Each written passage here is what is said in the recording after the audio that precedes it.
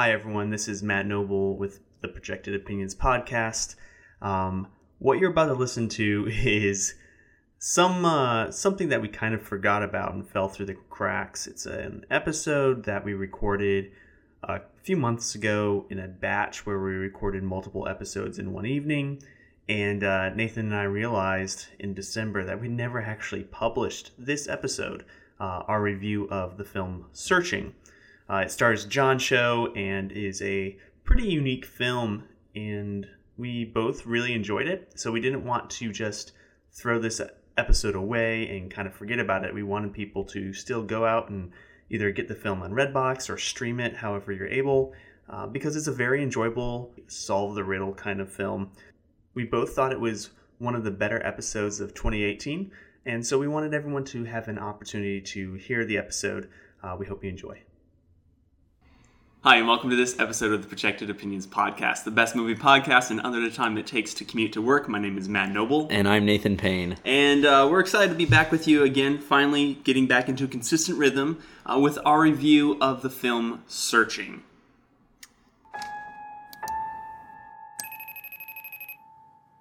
Hey, Dad. Hey, sweetheart. Where are you? Study group. Gonna go all night. Oh, one more thing. I want to Bye, know Dad. about the final you took today. I'm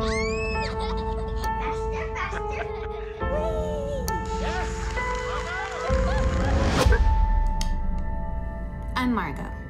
I'm 15. Student. 911, what's your emergency? I'm calling to report a missing person. Okay, who is this regarding? My daughter. And now I'm going to read you the description of the film from IMDb. After his 16-year-old daughter goes missing, a desperate father breaks into her laptop to look for clues to find her. Nathan, what did you think in a few minutes, spoiler-free? So, for those of you that don't know, this film is a screen-based film. So it follows after a few other horror flicks where basically you watch Skype or webcam videos of people interacting with computers or cell phones to drive the story forward. And I'm not generally a fan. So when I say that I actually enjoyed this movie, I was not ready to like it. I kind of came into the theater going, well, I'm going to do my due diligence and watch it. But I wasn't really... I remember pitching it to you. I was like, we should go see Searching. And you're like, what's that about? And you were not... I was not terribly impressed.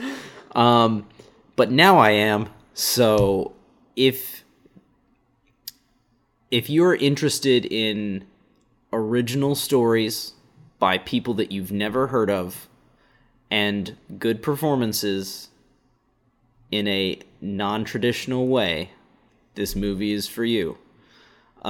It follows, like I said, some horror films, but it is not a horror. I would classify it mostly as a suspense thriller mystery type film. And it kind of keeps you right there. It's pretty tight. I don't think there's a lot of just extra stuff in it. It kept me fairly engaged the whole time. I think it's less than 140 minutes. 142 is what the runtime is. It's not long. It's not 140 minutes. It's an hour and 40 minutes. Sorry. Oh my god. Sorry. It's been a little bit. Yeah, so it's not a 2-hour movie. It's not a 2.5-hour movie like we're getting used to with blockbusters these days. It's fairly short by today's standards, and it's really good. I enjoyed it. Yeah, I did too.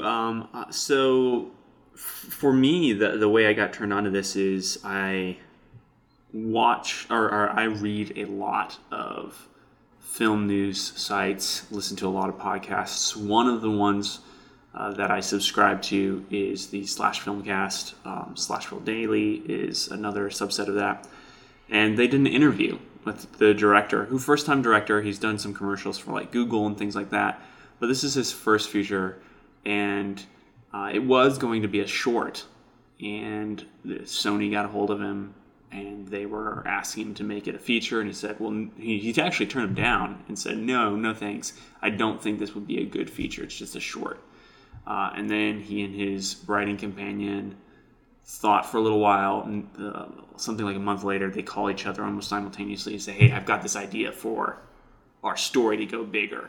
And thus, Searching was born, or Search at the time. It was called Search. I think this went to Sundance, and it did fairly well, and people were surprised because it's produced by Sony, so it's a big production company production, but it doesn't feel like there's a lot of money in it, even though there probably is more than meets the eye. Mm-hmm. And I like a good whodunit. I like mysteries. I like seeing the pieces as they kind of unravel. And I thought this story was, like you said, tightly written. I thought the film was fairly well acted, specifically by John Cho. I thought he did a great job. He is incredibly sympathetic as a character, like a character actor. You immediately feel bad for him as he starts like breaking down like what's happened. You see what's happened to him on screen, and I think that causes you to like him quite a bit and trust him as a person. So, which is important in this story. I liked it. It's not like a top 10 of the year, but I think it's the best of its genre that I've witnessed. I would agree. And there's just the filmmaker part of me that appreciates a good product from a first timer and money from a good studio behind that product and that person excites me. In a world of tentpole sequels, which get kind of monotonous when there's 7 or 8 of them a year or something insane. Right. So this is definitely different. Definitely not a summer blockbuster, but overall a fairly decent film, I think. Yeah, so let's start digging into spoilers and kind of peeking behind the curtain a little bit. So spoilers from here on out, starting right now. I think... so did you see the ending coming? Not the exact ending. And in just a little bit, I'll probably break down a little bit of the things that I did see. Like, there were elements that I knew. So they present you like a couple of false endings. Right. Okay. So they try to tie up the plot, and they're like, okay, we're done. Wink, wink. And they leave. You never actually think. You never feel satisfied with the endings, and I believe that's on purpose. But there's several things that they very conspicuously kind of leave open. If you're paying attention in these moments, you're like, but wait, what about this question that you raised, and what about this? Right. And so there was several issues that got raised throughout the movie, and so one, I didn't really get fooled by the fake endings. I never thought they're just going to end it like this. Right. And I did call a few things. Specifically, I did call the cop's involvement. I didn't think that she was necessarily the mastermind, but given how much attention they paid to how she dealt with her son, like how they let it linger in scenes where she had to speak to her son. In films, once you start watching enough, if it's on screen, it's significant. Well, or it should be. Right. Some it's films like are close-ups. Some films are not good with that, and they'll show you a bunch of superfluous details that in fact mean nothing. Right. This film almost can't, because if it's on the screen, it means that somebody spent a lot of time and money to put it there. And so it's there for a reason. So one of the things that if you end up watching this, which I recommend, there's nothing crazy violent about it. There's nothing gratuitous. A shockingly clean movie. Yeah. For a suspense thriller. There's one F word, a couple S words, a couple D words, and the sight and mention of smoking marijuana. Yeah, I can't believe we didn't get deeper into human trafficking or sex trafficking of some type, because that's where I thought this was going to end up going. I was very worried that we were going to go the Taken straight to the end. Yeah. So if you do end up watching this, I think one of the things that you should know to appreciate the film is everything that's on screen is fabricated. Like, every shot is composed of dozens, maybe hundreds of layers of images that were created to match a historically accurate computer screen or web browser or whatever. This film is dated in that from the very beginning it opens up and you are in Windows XP from like, 2002. Yeah, like, and it is specifically then. All the news articles that you see on news websites are probably dated perfectly to when they actually appeared. I know that they used a lot of, what's the Wayback Machine? What's it? I don't know. So there's a tool online that you can use to visit web pages as they appeared to be On certain dates. Going back versions of whatever, whether it's Google, Facebook, etc. And they utilize that throughout this film. You will feel like familiarity, even though it's not up to date. No, it was really weird when the startup page showed up for Windows XP, and he goes through the very first scene is creating a user for the daughter on Windows XP on what's clearly like a new, like, family computer. And it was so strange. I felt like I was in my childhood because I've done all of those things. I used to be the kid that had his own profile on the family computer that had Windows XP, and I know where all of the settings are, and I was just like, oh, it's just like mine at home. Oh, and when the dad's going through and resetting passwords. All the passwords. Oh, I've done that. So I run a marketing department, and like, I cannot tell you how many times we've had to go back, reset passwords to gain access to an account that was locked out because someone did it and they opened it up and now they like don't work for us anymore, blah, blah, blah. I have done recover password a bazillion times. I've done that just because I'm dumb sometimes and I forget my own password. Oh, man.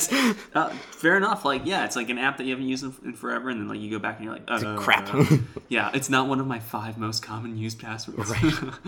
So I thought it was, one, very oddly nostalgic. But yeah, two, and it was very, very relatable. Like, even for detailed, people that don't have a daughter that goes missing, that can't immediately identify. There's so many just life moments that you can identify with as this movie goes along that it kind of just sticks you in his shoes anyway.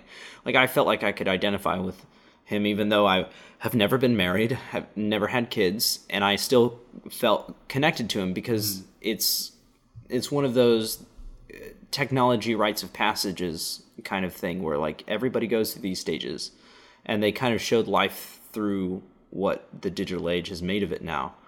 Yeah. So it was very interesting to me to kind of relive some of those moments.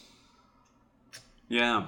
I thought, so let's get back to story. Or let's talk briefly direction, cinematography, editing, all of it. I thought the editing was incredible. I thought it could have moved a little bit faster. You know how like slow the mouse would move sometimes, and I know that's for like audiences who are not just like picking up on stuff. That, and I think the director probably in some of those moments were like, I just need it to sit there. Like, I think a lot of it was dramatic timing, really. Yeah. Which kind of, I'm fairly ADD, so like, show me the thing and then let's move on. Yes, but I will say, because I'm kind of like that, like I will get distracted by things, and I'm the kind of guy that has to do something with my hands while I watch movies. I didn't really get distracted during this movie because there was so much detail on screen that I could just look at any part of the screen and just admire the amount of work and detail Even that though went it's into a screenshot. that went into like the freaking icons in the background. Like every one of them is named. The clickbait. That's what I kept getting a kick out of. It's the meticulous attention to detail is insane. So like, yes, there might be moments where it's like, well, I know he's going to click that button, so I'm just going to look somewhere else until I know that he does it. But I always had some place to look, and there was always either semi-relevant information or at least not distracting things that were around. So as a cinematographer, how do you film this? Because most of the time it looks like screen capture, right? So like, or like if you're in the FaceTime app, you get all like the distortion and da-da-da. I assume you film it at like 4K full resolution, and then you cut it, you create your box, and then you are able to edit resolution, but because it has to be blown up on a huge screen, so you have to film it at resolution, like high res. In theory, and that's the way that we always try to work, is film in the highest quality possible and then work down.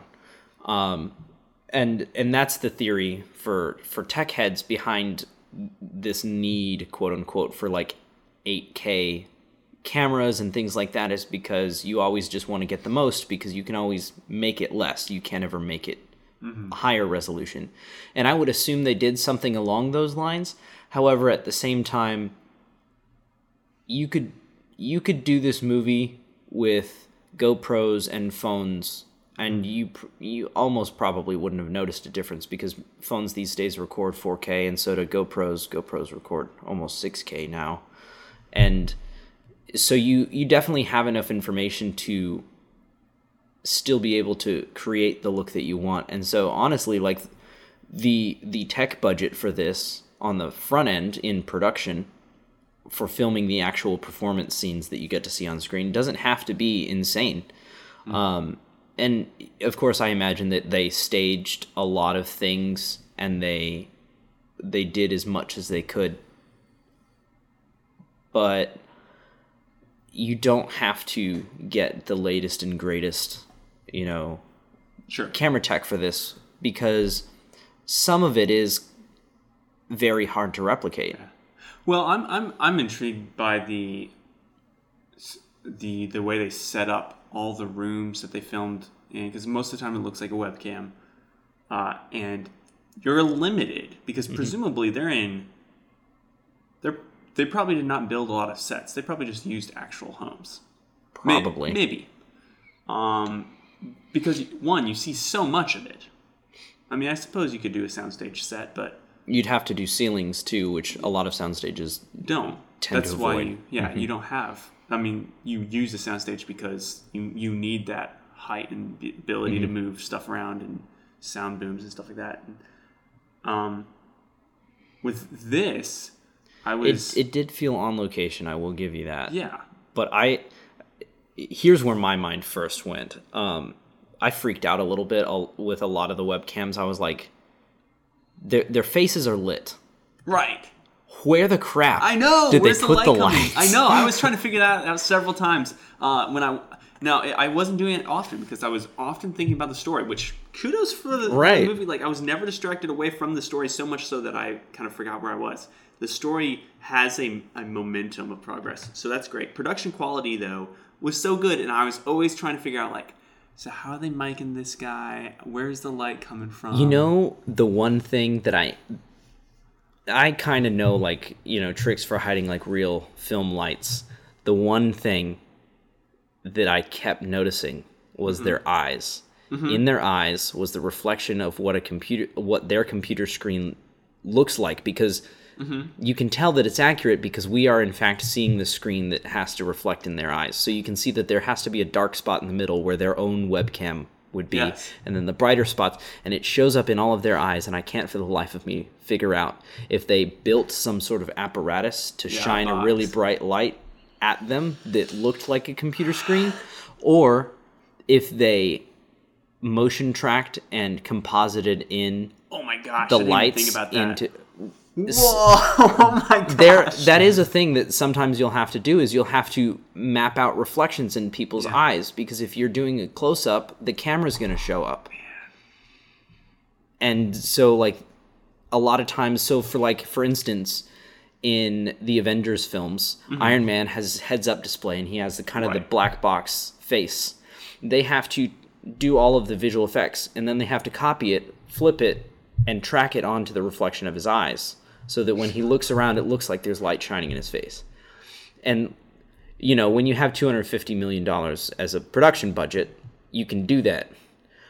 These people did not have that. So if they did that, props. But, I have a feeling it's somewhat practical, at least for the most part. I think what they did is they mapped almost the entire movie in, rough, screenshot-esque. I think that I read somewhere that he actually, the last thing that they did basically was shoot the actual performances. And so he had his visual effects people and his almost complete so that he could show it to people and be like, so this is what it's going to be like.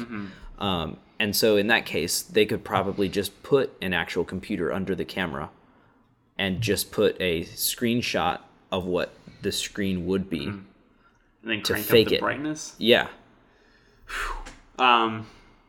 Maybe so. Let's move on. Anywho, I was the attention to impressed. detail. Yeah, it's incredible. So I kind of want to know what you thought specifically about the ending. So I was shocked they went for a happy ending. I thought, man, I would love a not crap ending, but I didn't know where they were going to go with it. It's kind of an indie feel to the film. I knew it had played at Sundance, and Which I was like, generally gives you indications that like it's not going to end well. Right. The indie films do not end well. And so this whole time I'm thinking, She's dead. She's dead. I didn't even necessarily think she was dead. I was like, like, something real bad happened to her. Like, It's like either she's dead or she's been trafficked. yeah, I was thinking traffic the whole time. For probably about 20% of the movie, I thought she's not even in the country anymore. Like, when they found out she Venmo'd money to herself, I was like, She gone.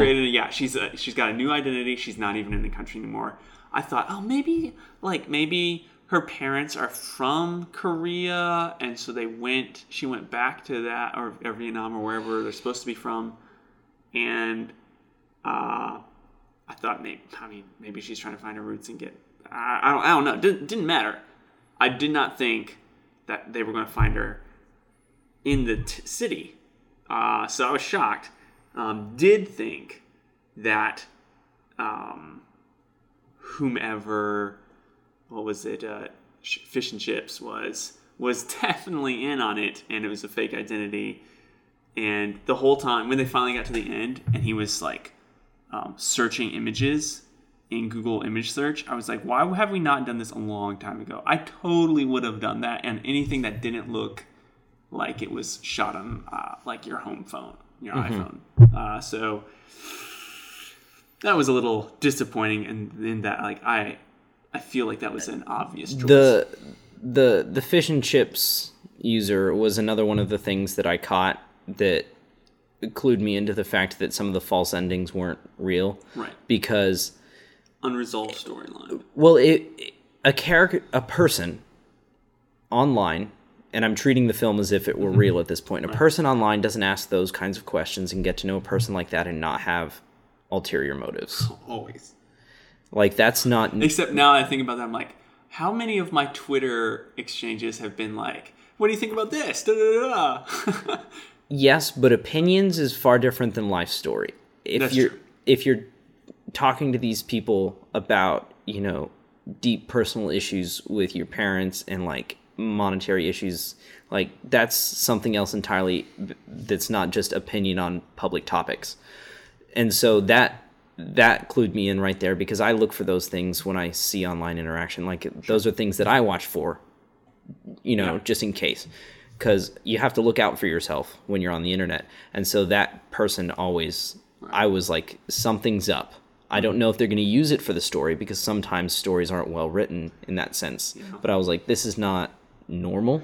I also thought, I did not expect the cop to be so central, but I definitely thought her behavior in the case was very strange. Like, FaceTiming him while she was, at home, and like, talking to him in the middle of the night, like when you're technically off duty. When I don't know how another thing that searches go that kind of got me was when but she seemed so freaked out when she's like, "Did you call the cops?" Yeah, I was like, "Oh, okay." So she doesn't want other people there involved. First. Yeah, she doesn't want people there first. And then her son showed up in the hallway immediately following that line, and she's like, "No. Like, go get back in your room, son. Yeah. I'm going to handle this." It's like, something's Actually, up. The time that she told the story about how her son had like deceived someone and she covered for him, I was like, what cop does that? Well, that, and what cop then tells people that they did that? Yeah, that's illegal. So, yeah. And I taught in a high school. So all these exchanges, by the way, with this parent looking for their kid and high school students being like super weird and shadowy and like super full of facades, straight out of real life. They're horrifyingly accurate. And I don't know. I just thought that was well integrated into how this story plays out, and that you're thinking It's easy to make a mystery inside of a high school these days. Oh, man. Because it's just crazy. Everyone's got double lives. It's your life on a variety of social medias. Like, everyone's got fake Instagrams now of like have you never heard of Finstas before? Mm-mm. Fake Instas. No, seriously, it's a thing. It's super weird. You have your normal Instagram where you're like, I'm a normal person, blah, blah, blah. And then you have your fake Instagram where you get to be who you actually want to be. And you like trash people behind their back, and you say and do stuff, and you post like actual things that you probably should not post on the internet on there. Seriously, it's. And here I am using Instagram as a business. Okay. Well, I guess I'm behind the times. No, but I did applaud them for being an indie film, for having the nerve to have a happy ending. That's not common these days, and I was almost a bit surprised. Me too. Like, when kind of the epilogue scene starts, I was like, I knew instantly happy ending. Like, I knew what they were doing. They kind of try to get it. They narrate up to it. Yeah, they kind of like try to let you maybe wonder for a little bit, but I knew fairly quickly what was going on. Yeah. And I'm okay with that. Like, so many movies end very, very depressingly these days. So it's nice to have a movie, especially that gets so close to very dark things, especially in the scenes where you're assuming that it's the brother. Oh my gosh. I was like, this is going to be so... I know. And to be able to end with a happy ending, I felt like they almost felt like they kind of had to, just because they got so close and they made people think such bad things that they're like, okay, we're going to end well. But I can appreciate it every now and again, because like, happy endings do happen. Human beings really can't thrive on only sad things. And also, real life has happy endings sometimes. Like, so I appreciate that, especially out of an indie film, where that is not normal. Yeah. So, on the whole, any last thoughts?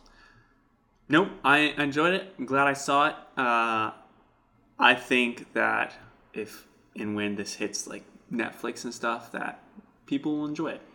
I think this will be an excellent binge watch for people on Netflix. Yeah. I also am excited to actually see what the director does next, because this was a laudable first entry. Oh, yeah. I wonder what happens if they give him an actual budget now for like a live action movie. I don't know. We'll have to wait and find out. Anyhow, thanks so much for listening to this episode of the Projected Opinions podcast. Look for us online on Twitter. I don't think we barely use Instagram, but maybe we should start, because maybe Finstas. I guess. And projectedopinions.com. Video podcast. Thanks again. I'm Matt Noble. And I'm Nathan Payne. We'll see you next time.